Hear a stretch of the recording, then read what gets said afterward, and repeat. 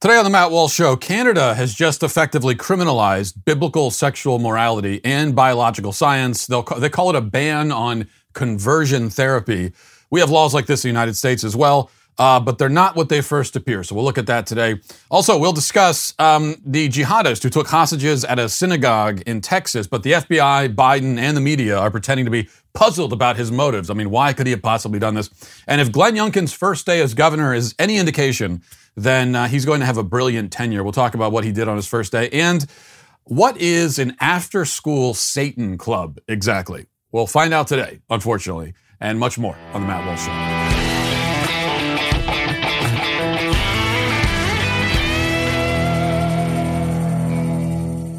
Well, very excited to announce today a new sponsor and new partner on the show and for the year ahead, and that is Naturally It's Clean. Now, when you bring a product into your home, you want to be sure that your hard-earned money is going to a brand that believes in the same principles as you. And I can tell you that I've met with these guys, the founders of Naturally It's Clean, and they definitely are on our team in a major way. And they are members of the Sweet Baby Gang. Okay, so these guys, they're one of us. Naturally It's Clean is a home cleaning company dedicated to providing the most effective cleaning products for your home while reducing the use of harmful chemicals. What's their secret? Well, powerful plant-based enzymes, which is nature's solution to cleaning. And when I say powerful, I'm talking about hospital-grade enzyme cleaning powder.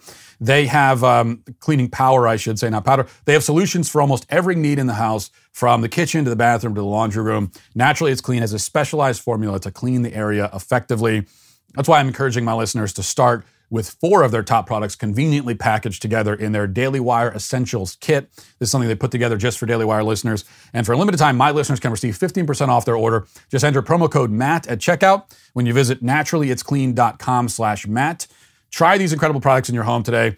I've tried them in mine. And you know, when I've got 4 kids in the house, we have plenty of opportunities to use cleaning products.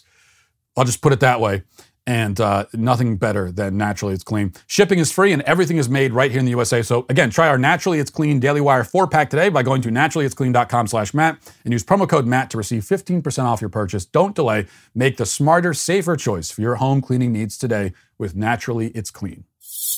So last week, Canada finally enacted its nationwide ban on so-called conversion therapy. Our neighbors to the north now join several other countries like Germany and Brazil, and up to, I think, 20 U.S. states now in banning the alleged practice. Though the Canadian law ups the ante considerably. Under the statute, as the New York Times reports, it is a crime to, quote, provide or promote services intended to change or repress a person's sexual orientation or gender expression. And violators who are found guilty of engaging in this illicit activity will be subject to 5 years in prison. And those who merely don't even engage in it but promote it are looking at 2 years behind bars. Now, this immediately raises a question that most corporate media articles on the subject have not really bothered to answer. But a pretty obvious question, which is, what is it? What are we talking about? What specifically is conversion therapy?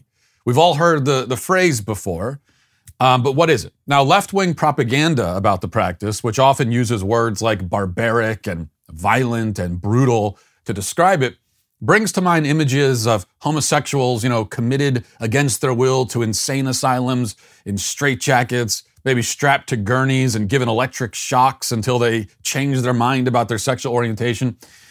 But that sort of thing isn't happening in the modern Western world. So what then do these conversion therapy prohibitions actually prohibit? Well, for that answer, we should probably turn to the legislation itself. I think it's probably the best place to go. Bill C-4, which begins by telling us that, quote, conversion therapy causes harm to society because, among other things, it is based on and propagates myths and stereotypes about sexual orientation, gender identity, and gender expression, including the myth that heterosexuality, cisgender gender identity, and gender expression that conform to the sex assigned to a person at birth are to be preferred over other sexual orientations, gender identities, and gender expressions. Now, in one fell swoop here, sexual morality, as it is understood by billions of people across the world and throughout history, and has been taught by every major world religion for thousands of years, has been legally consigned to the status of myth. And the belief that it's better for a person to accept their biological identity than to try and reject it in favor of an identity that they can never truly obtain, a belief shared by nearly every human being who has ever walked the earth, joins biblical sexual morality under the fairy tale umbrella, because that's a myth too. But we still don't know what exactly conversion therapy is, right? Now, fortunately, there's a section of the bill which purports to offer a definition. In fact, it says definition of conversion therapy. Okay, that's good. Now, here's what it says. Conversion therapy means a practice, treatment, or service designed to A, change a person's sexual orientation to heterosexual, change a person's gender identity to cisgender, C, change a person's gender expression so that it conforms to the sex assigned to the person at birth, D, repress or reduce non-heterosexual attraction or sexual behavior, E, repress a person's non-cisgender gender identity, or F, repress or reduce a person's gender expression that does not conform to the sex assigned to the person at birth. And then it continues and says, for greater certainty, this definition does not include a practice, treatment, or service that relates to the exploration or development of an integrated personal identity, such as a practice, treatment, or service that relates to a person's gender transition, and that is not based on an assumption that a particular sexual orientation, gender identity, or gender expression is to be preferred over another. Now, the wording here is still quite vague by design. I mean, this is intentional.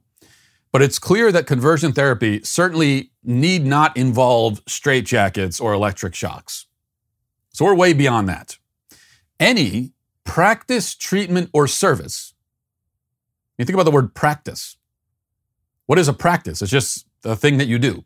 So just anything at all, which seeks to in any way, quote, change or repress a person's, quote, non-cisgender identity or non-heterosexual attraction is conversion therapy and could land you in prison for half a decade. Now, under this definition, there is no conversion taking place when a young boy is, say, chemically castrated in order to make him look more like a girl, or when a young girl is given a double mastectomy in order to make her look more like a boy. You know, that's not conversion. Rather, it is conversion if they are convinced not to be butchered in this way. If you convince them not to do this, if you convince a girl not to go have her breast chopped off, then you are guilty of conversion therapy for convincing her to keep the body she was born with.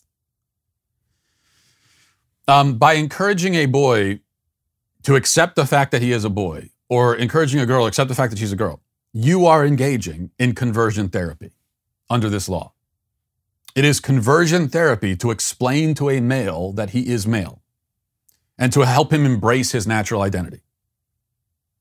If you simply said to a boy, well, you're a biological male, that means you're a boy. That's conversion therapy, according to this.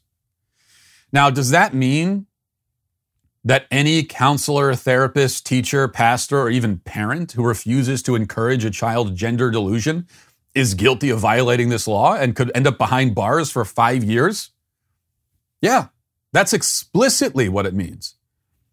Does it mean that any priest or minister who stands at the pulpit on Sunday and preaches about sexual morality, not a lot of them doing that in Canada or in the United States, but if they do it, or even read a passage from the Bible like, Romans 1:26 through 27, one of the many biblical passages which condemns the homosexual act, does that mean that anyone who does that is now a conversion therapist and liable to a lengthy prison sentence? Yeah, again, that's very clearly what it means. Once again, the prohibition includes any practice, treatment, or service. Wording that encompasses literally anything that anyone in any position might do or say to contradict the radical left's harebrained theories about sex and gender.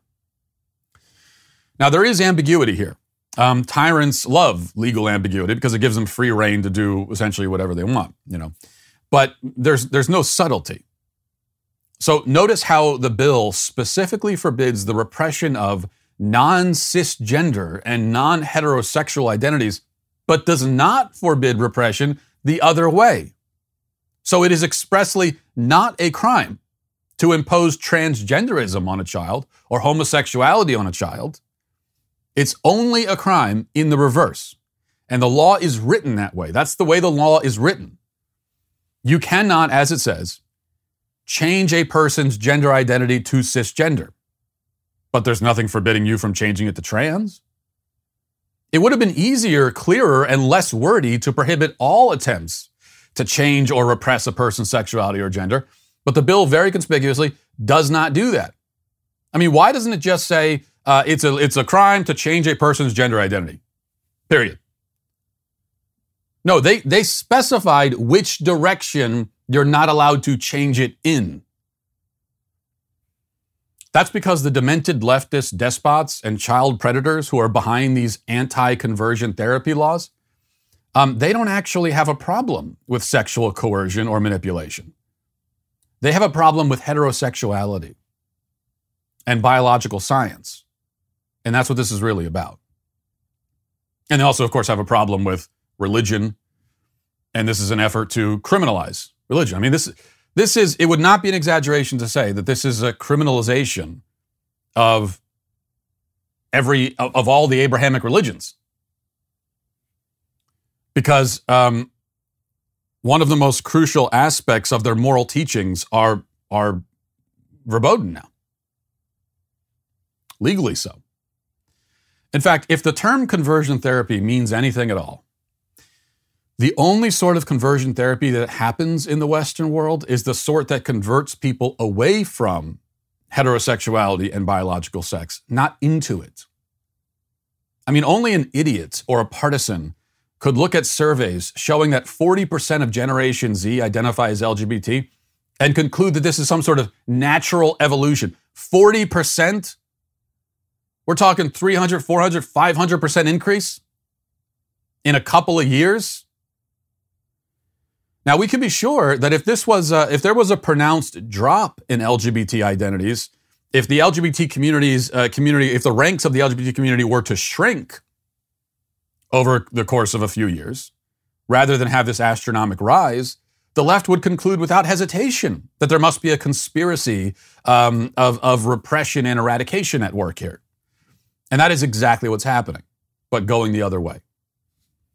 There has been a many-fold increase in non-straight, non-biological identities, a jump unlike anything the world has ever seen, period. And there's nothing accidental about it. The LGBT lobby is, as I've been saying for years, running the most successful recruitment drive in American history. And it's pretty easy for it to be successful because they have the media, the school system, corporate America, and the government on their side. You know, it's easy to win converts when you have all of the most powerful institutions in the world working with you. And especially when your target audience are children who don't know any better. Good example of this, a video went viral over the weekend showing one conversion therapy victim kind of go off script unexpectedly. The child's mother put him in front of a camera for a TikTok video, for a TikTok live, answering questions. And the idea was he was supposed to deliver LGBT talking points, the ones he'd been assigned, because that's all that this child is to this mother. He's just a vessel for LGBT propaganda. But, kids say the darndest things sometimes. So here's how that went. White people that aren't like serial killers like Ted Bundy. Does your mom say you have to be LGBT? No, I can choose what I want to be, but Go ahead, Lex. Go ahead. Keep talking. Say what you're saying. My mom doesn't matter if I am gay or lesbian or any of that. She doesn't care. All she cares about is that I'm a part of it. And if I'm not a part of it, she'll try to convince me to join it. Because What? Are you saying right now? Facts. That I would convince you to join what? The LGBTQIA+. Now, if the child in that video had said that his mother was trying to convince him to be straight, the police would have barreled through her door and carted her away in handcuffs by now. Instead, he reveals that he's being psychologically conditioned to be some version of gay, and his abuser will pay no price for it. There'll be no penalty, no punishment. This is the approved form of conversion therapy in America and in the Western world. Millions of children fall victim to it. It's the only kind of conversion therapy that's allowed and the only kind that exists. Now let's get to our 5 headlines.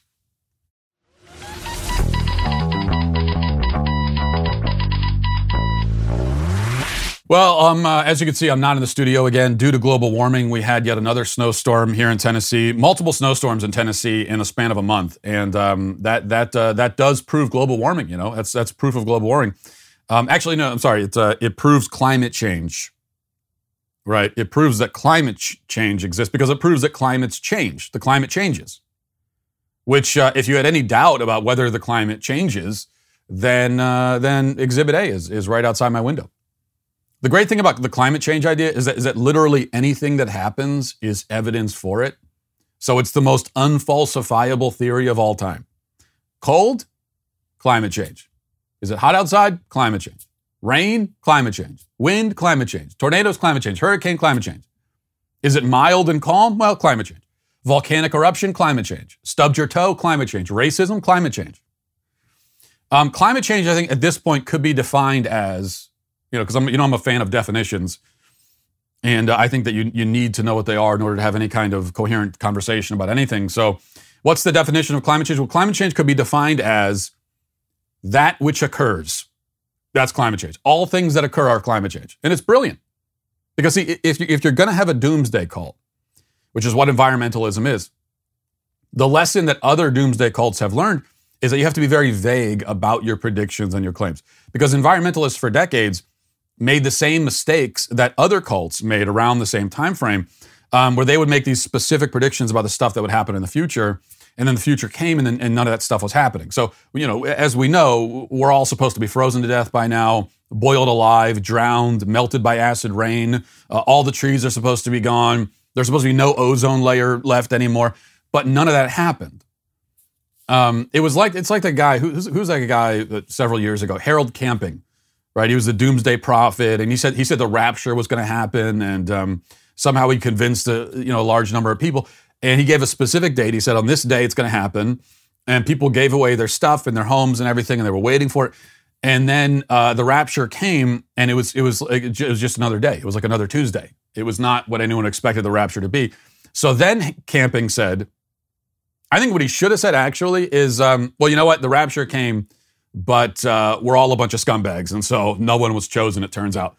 A little bit anticlimactic. But instead he said, oh, it was a spiritual rapture. You see, it happened invisibly. You would need to have a special glasses, that you can buy. You could buy for 10 payments of $99.99, and that's the only way you can see the spiritual rapture. That's it. And maybe the climate change proponents should do something similar. They should say, well, you know what, we never got acid rain, but there's a spiritual acid rain. The acid rain in our hearts. They could do that, but instead they've gone another direction, and they've decided that, we predict that in the future, climate events will occur. And then the future comes and events are happening in the climate, and they're saying, see, we told you. Brilliant strategy. I mean, it's a brilliant strategy if you're trying to fool a bunch of morons, which unfortunately there are a lot of them out there. And so that's how it worked out. Okay. Let's see here. This is from the AP. It says a man held hostages for more than 10 hours Saturday at a Texas synagogue where he could be heard ranting in a live stream and demanding the release of a Pakistani neuroscientist who was convicted of trying to kill U.S. Army officers in Afghanistan. One of the 4 hostages held at a congregation Beth Israel in Colleyville was released during the standoff. 3 others were rescued when authorities entered the building around 9 p.m. The hostage taker was killed, and FBI Special Agent in Charge Matt DeSarno said a team would investigate the shooting incident. Law enforcement officials who were not authorized to discuss the ongoing investigation spoke to the AP on the condition of anonymity, said that the hostage taker demanded the release of Afia Siddiqui, a Pakistani neuroscientist suspected of having ties to al-Qaeda. Now, the name of the terrorist in this case is Malik Faisal Akram. And usually we don't like to show you, these terrorists and everything and what they look like, and we don't want to put their names and faces all over the place. But I do want to show you in this case what he looks like, because it's important context. Here's what he looks like. And you have to see that because, funny enough, all of the corporate media outlets have been describing him for days now as simply a British man. That's the description they decided to go with. A British man. That's all we need to know about is that he's from Britain. In fact, early on, I forget which outlet it was, but one of them actually described him as a man with a British accent. And that's how they decided to describe him. Now, if he had, if he had a Middle Eastern accent, an accent to reflect his ethnic background, do you think any headline would describe him that way? Man with a Middle Eastern accent takes hostages. Not going to happen. Now, we were also told, even though he actually said what his motives were, so we know that this is an Islamic radical. He's taking hostages on behalf of another terrorist, and this is one of the. There are times when motives are unclear, right? The Las Vegas shooting, hundreds of people shot.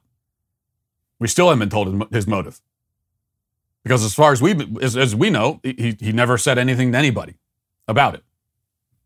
So the motive is very unclear. Now, many of us have been asking for years now, hey, what was that all about? Remember that guy that shot all those people in Las Vegas? Why did that happen?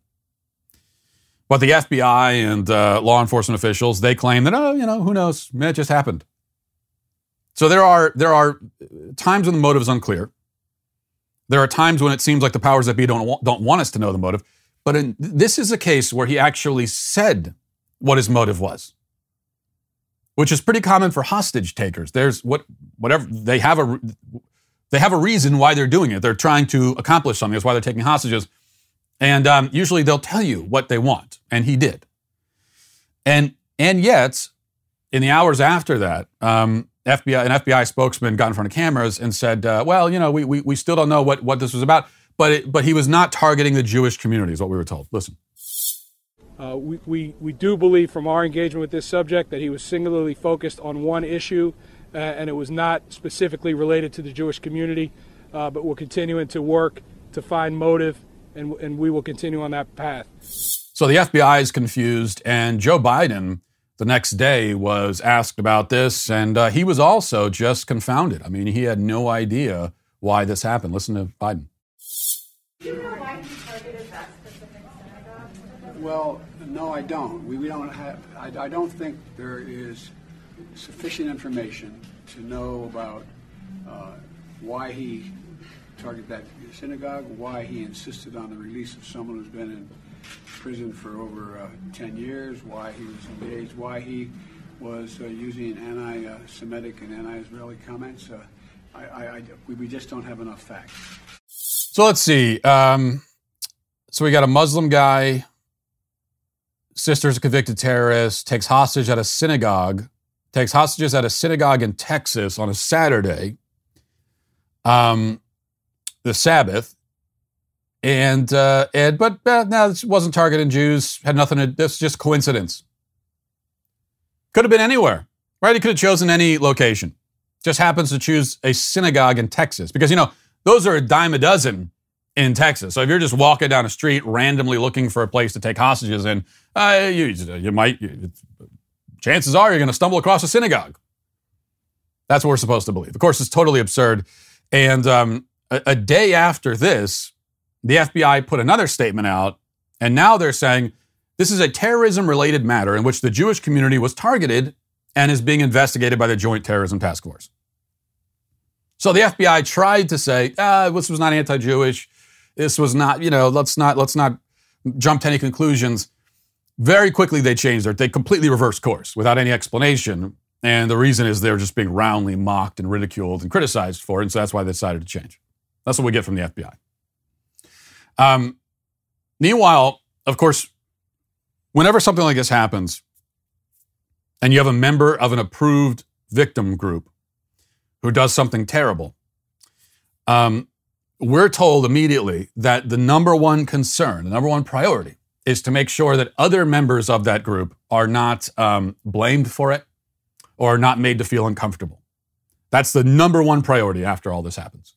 Before if people are killed, before we even put the bodies in the ground, number one priority is to protect the feelings of the other members of that approved victim group. So the Daily Beast columnist Wajahat Ali, hours later, here's what he tweeted about. This is what he was thinking immediately after. He said, "You're about to hear some ugly and vicious Islamophobia and anti-Muslim bigotry this weekend from elected officials, commentators, and even mainstream media. Hope I'm wrong.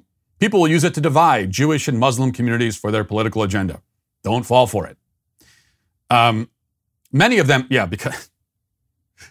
because it's the fault of conservative commentators that there's division in the Muslim and Jewish community.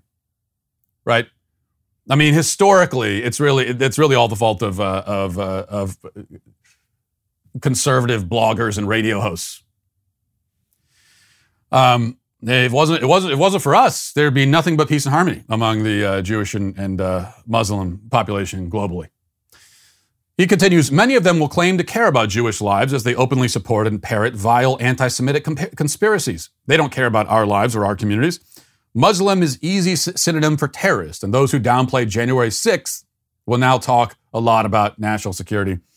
So take a drink. If you're playing the January 6th drinking game, maybe that'll be your first drink of the day. Probably not. You're probably already stupefied drunk, but of course we had to get the mention of January 6th in there.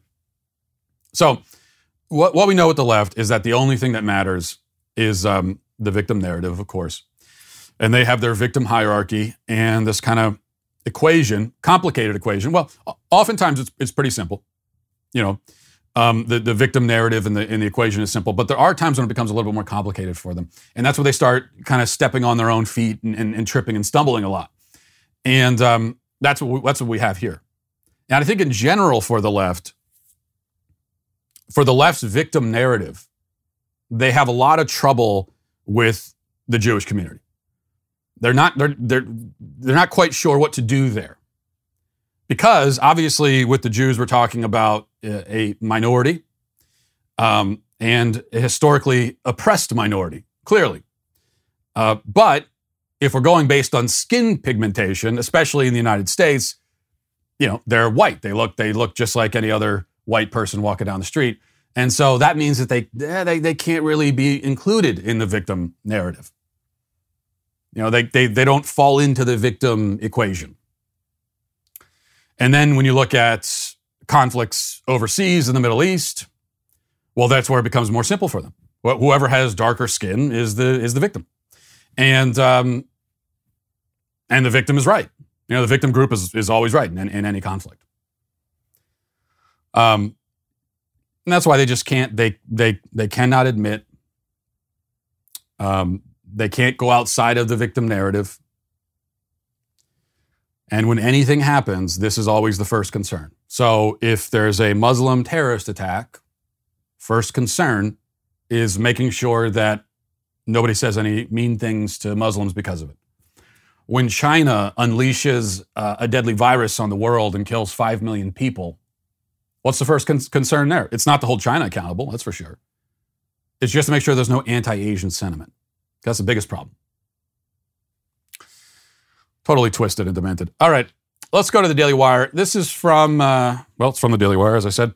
New Virginia Republican Governor Glenn Youngkin signed 11 executive orders and directives on his first day in office after being sworn in over the weekend. He says, quote, no matter who you voted for, I pledge to be your advocate, your voice, your governor. We stand here on January 15th, 2022, filled with hope and optimism for the years ahead. This hope and optimism springs from a shared vision for the future and also from knowing what we have been through. And then that's not the most important part. Of course, you know, we got to get the political speech and all that about a shared vision. But in reality, we don't have any shared vision in this country for where we're going or where we've been or what kind of country we want to be. There's no shared vision at all. But, you know, obviously politicians speak this way. I'm more concerned about what he's actually doing. So here's what he actually did. The governor's office released the following list of executive actions that he signed on the very first day. So let's go through them. Executive Order number 1 delivers on his day one promise to restore excellence in education by ending the use of divisive concepts, including critical race theory in public education. So we got a critical race theory ban on the first day. Executive Order number 2, that's his first executive order on the first day.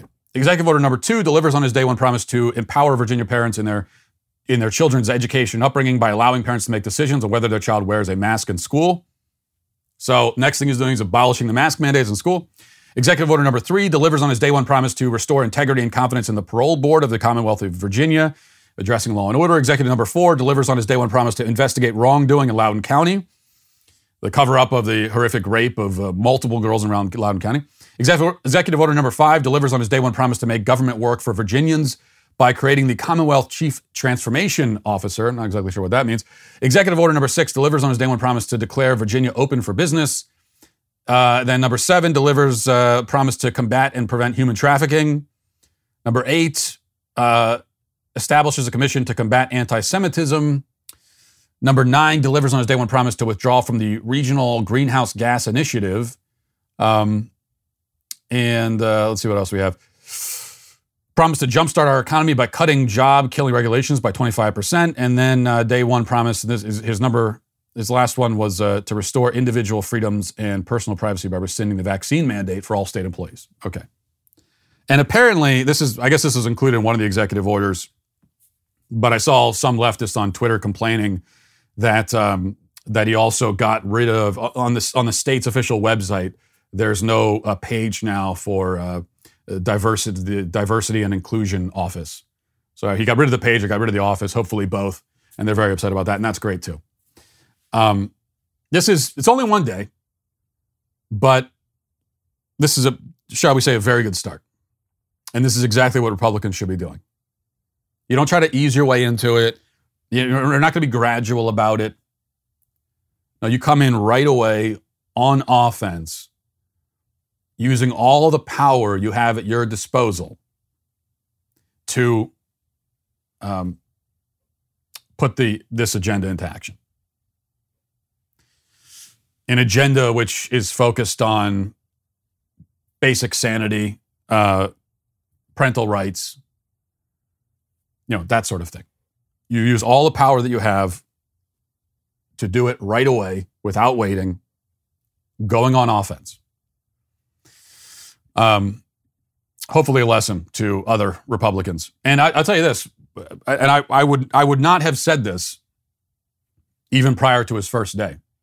I mean, I was happy that he was elected, obviously, but what I'll say now is if he continues and can string together a bunch of days like this one, then I think he's potentially a formidable candidate in 2024.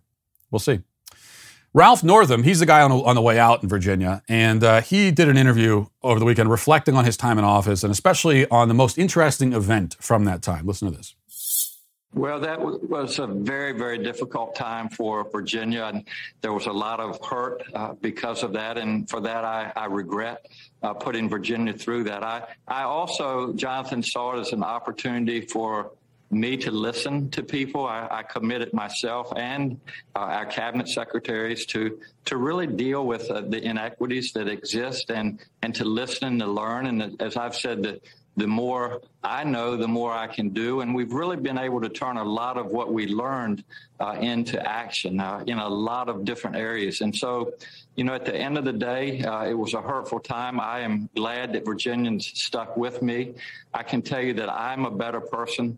I certainly understand racial issues much better than I did prior to that episode. And I really think Virginia, more importantly, is a better Commonwealth, a Commonwealth that is more open, more inclusive.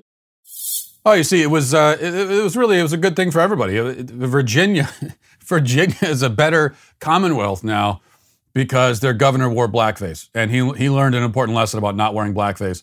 And this has really been he said, it's not just about me. It's been a learning curve for everybody. Nobody knew that you weren't supposed to wear blackface. We all learned it together. No, Ralph, really, it was just you. Could not be happier. I mean, it's hard to deserve this fate more than he does to leave finally in disgrace. And this is somebody with no political future at all, and that's a very good thing. All right, this is from KY3 in Missouri. It says an Illinois school district released a statement defending a controversial after-school club after flyers sponsored by the Satanic Temple surfaced at an elementary school within the district. The After-School Satan Club is set to have its first meeting Thursday. The flyer found within the Moline-Coal Valley School District is advertised for 1st through 5th graders, regardless of religious background, and asks for permission from parents or guardians or students to attend. The flyer says the club is set to meet from 2:45 to 3:45 once a month. Dates are provided up until May. So this is a elementary school with an after-school Satan Club. And maybe like you, when I first saw this story, I really thought it was a joke. It's just one of those moments where my first initial reaction was that's a Babylon Bee thing. A little bit too on the nose, not one of their funnier headlines. Then you read it and no, it's real. This is a very real thing. And the statement, the district has put up this statement defending it. Here's what they say. The Moline Coal Valley School District understands that there is a concern and confusion over an upcoming after-school club at Jane Addams Elementary. The district would like to provide information on the situation.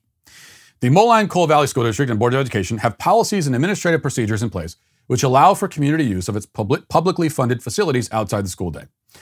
The district does not discriminate against any groups who wish to rent our facilities, including religious affiliated groups. Religiously affiliated groups are among those allowed to rent our facilities for free. The district has in the past approved these types of groups, one example being the Good News Club, which is an after-school child evangelism fellowship group. Flyers and promotional materials for these types of groups are approved for lobby postings or display only and not for mass distribution. And then it says this is about equal access and all of that. So they're drawing a direct comparison between a Christian evangelism group, an after-school Bible study type of thing, and a Satan club. I think there are a few lessons we learned from this. A few takeaways, we should say. One should be the most obvious. Get your kids the hell out of the public school system. Every day there's another story which should emphasize that fact to you. But the other is this, even on the right, you often hear this clamoring for, we need open dialogue in the school system, freedom of thought. That's what this is all about. And so when, quote unquote, conservative ideas are excluded or punished or ostracized or marginalized, then even people on the right will say that the real problem is that this is an attack on open dialogue and free speech and freedom of expression and freedom of thought. But that's not really it, right? The focus of education, the point of education, the foundation of it is truth. That's what matters. That's what you need in the school system.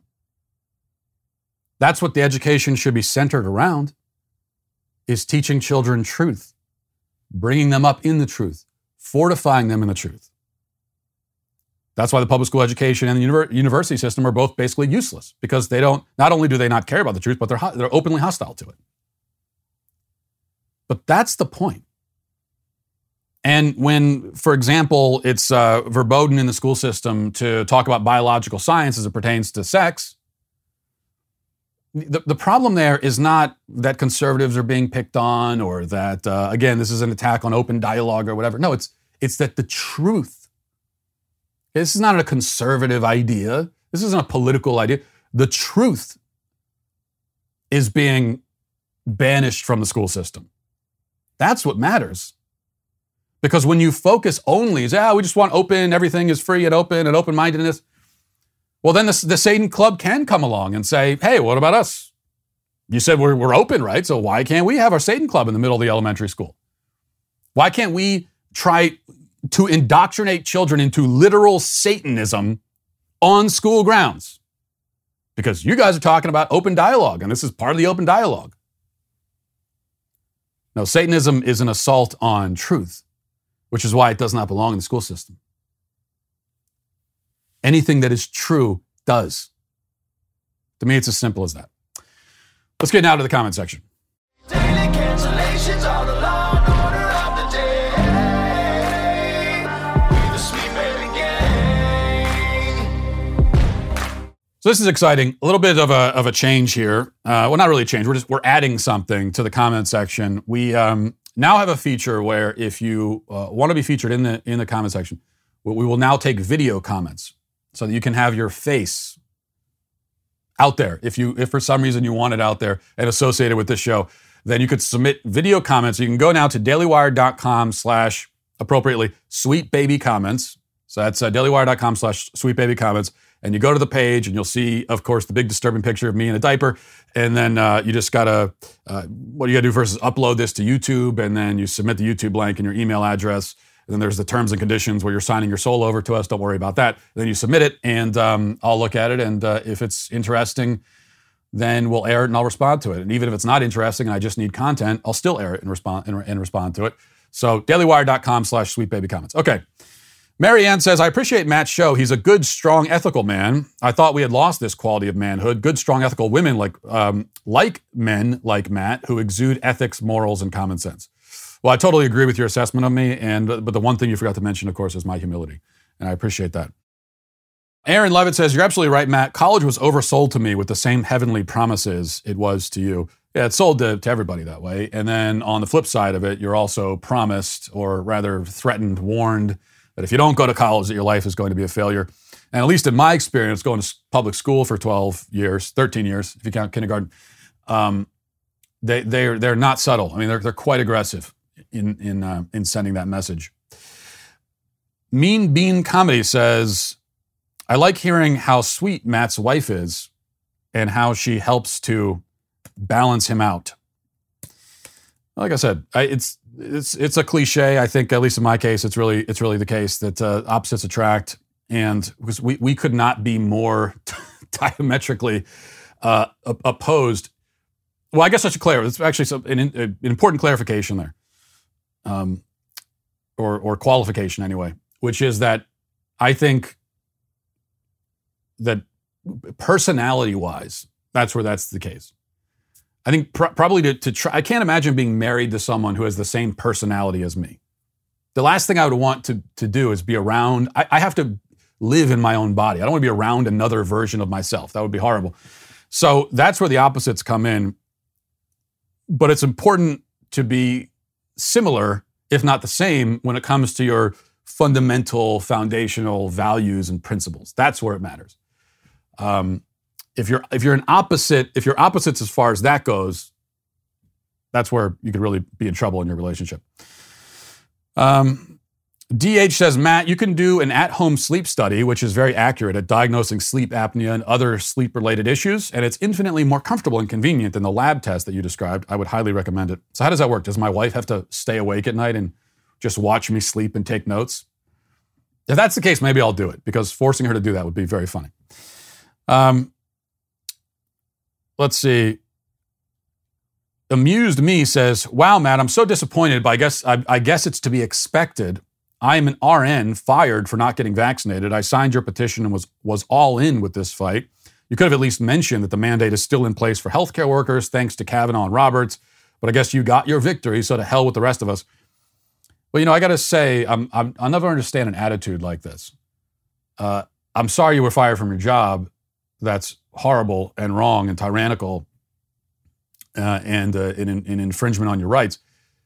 But you're mad that I talked about one thing and not another thing. We tend to focus on one thing at a time. So it's a real common criticism of people. If you have a platform and you do a show, every day you'll get this. Well, why'd you talk about this and not that over there? This subject over here is way more important than that subject.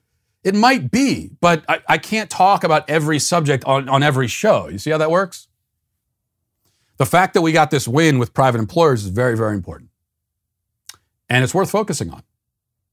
And you know what? Sometimes I think it's good to just focus on a victory and even to revel in it a little bit when you have those moments, instead of always having to couch everything and saying, yeah, but you know what? It's also a failure for this reason.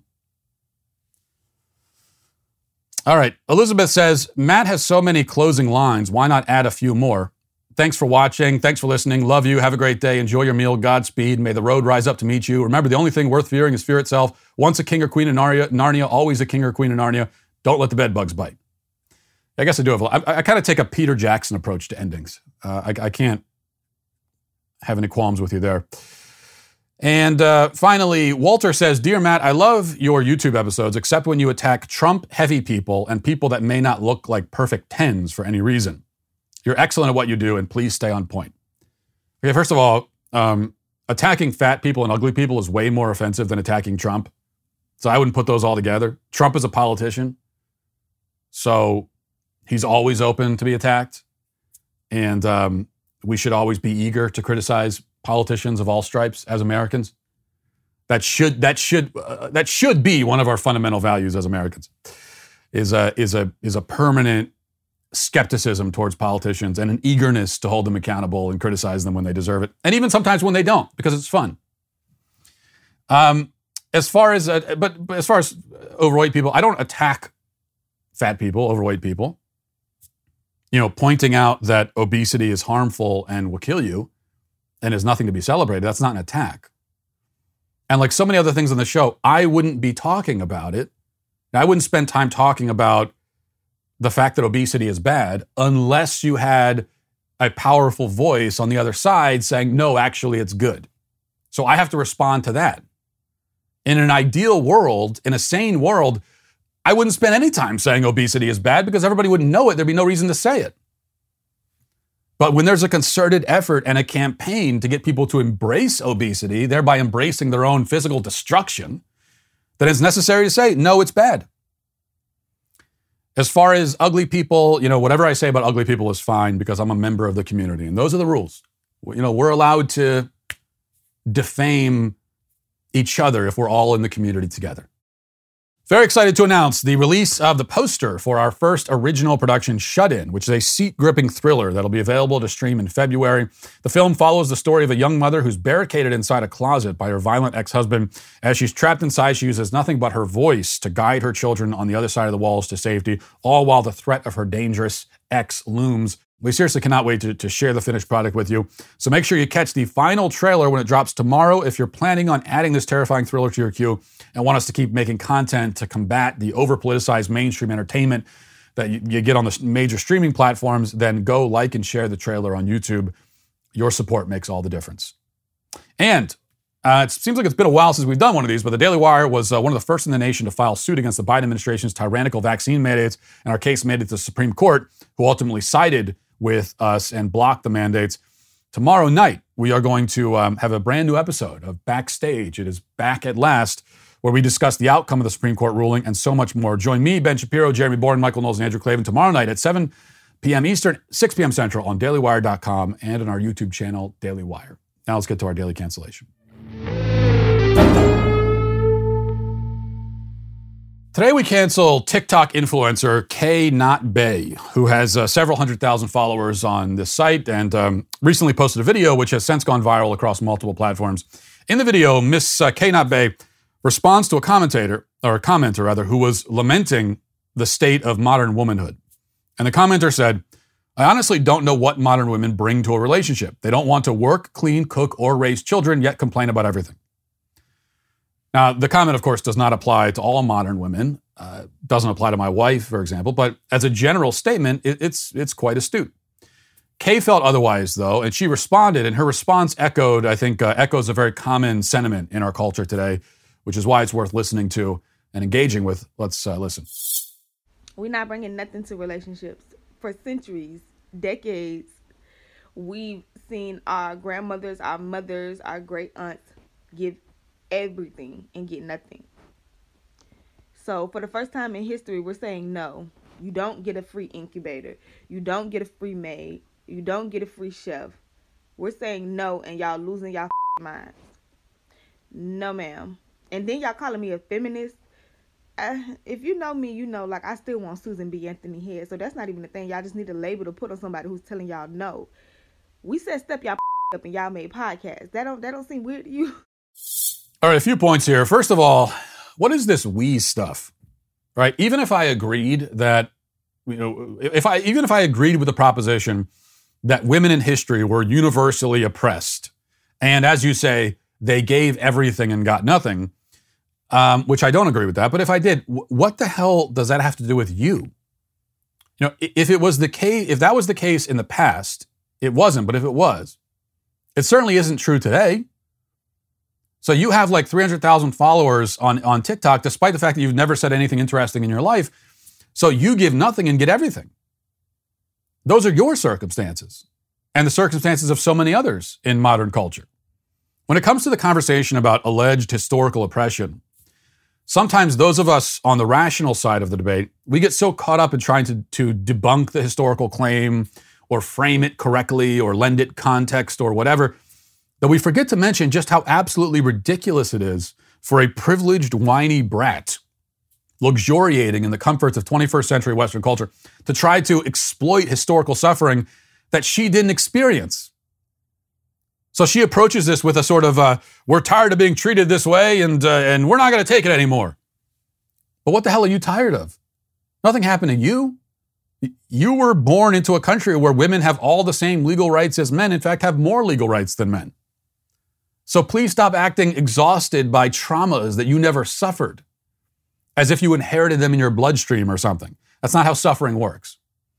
But what about the claim that that women of the past gave everything and got nothing? Well, that would be true if a roof over your head and food on the table and clothes on your back and everything else you need to survive and thrive and be comfortable, if all of that amounts to nothing, then sure. I mean, if everything is nothing, then it's true that women got nothing. But then again, it's also true that they gave nothing because everything is nothing and nothing is anything. Now I'm kind of confused. But if words mean something, however, it would be more true to say that women in the past gave one thing. You know, they had something that they gave, and men gave something else, and that's how they structured their societies. They each contributed in different ways, right? Of course, we're just pretending here that women started working outside of the house 30 years ago or something, which isn't true.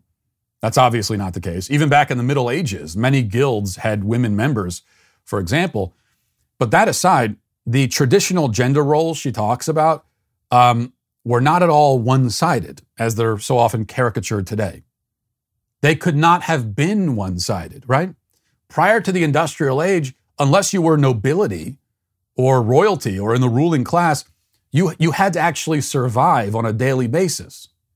And survival required effort, required work every day. If anyone in your house gave nothing, everything would fall apart and everybody would probably die.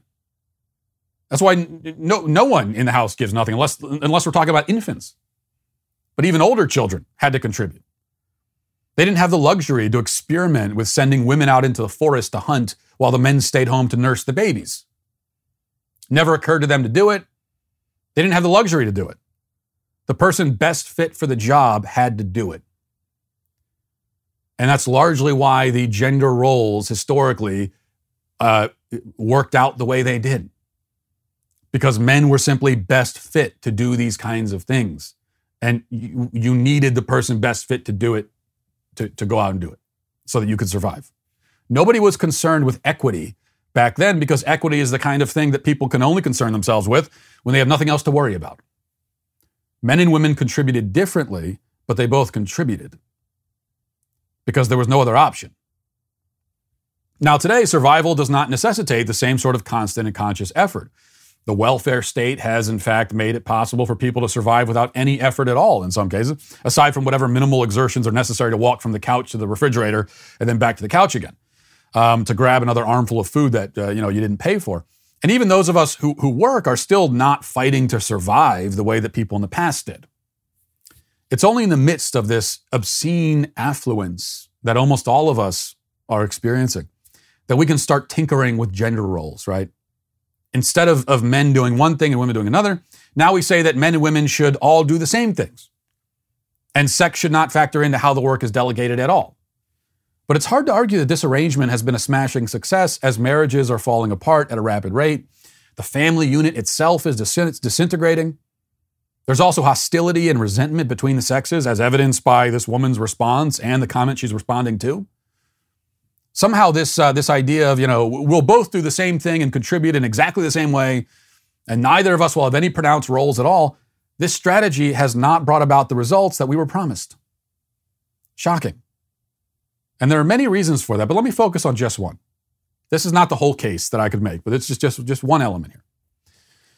The fuel that keeps human relationships in general, and marriages in particular, running smoothly is gratitude. Okay, that's the fuel. It would not be an exaggeration to say that probably nearly every failed marriage, or most of them, or failed romantic relationships of any kind, fail because of a terminal lack of gratitude by one or both partners, usually both. Now, if you listen to two divorcees talk about each other, this is one of the first things that will jump out at you, is that they are not grateful for the other's contributions to the marriage. They don't recognize the contributions at all. And They both feel that the other was not grateful for their contributions.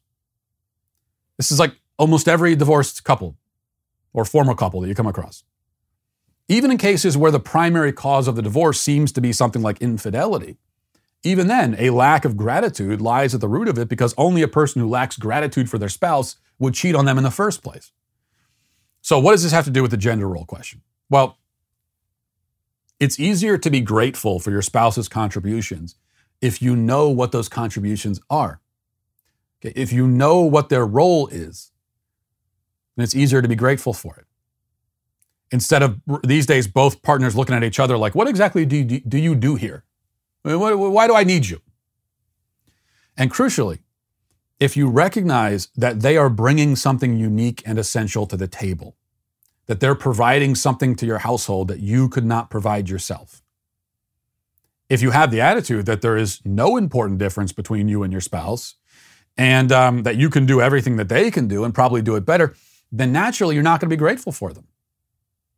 They are a redundancy at best, unnecessary baggage at worst. And pretty soon you start seeing it the way our friend Kay sees it. You give everything, they give nothing, and whatever little bit maybe they do give, you could give the same and do a better job of it than they do.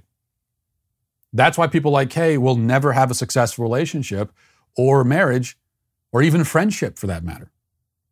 Because a woman like her declares that she is perfect, that she don't need no man, that men ought to be grateful for her no matter how little she brings to the table, and that she won't be grateful for men no matter how much they bring to the table. And then women like this sit back in astonishment and wonder why they're alone. Well, there's no mystery there. There's also no mystery to the fact that today she is canceled.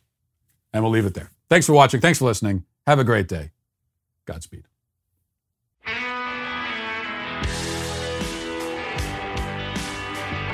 Well, if you enjoyed this episode, don't forget to subscribe. And if you want to help spread the word, please give us a 5-star review. Also, tell your friends to subscribe as well.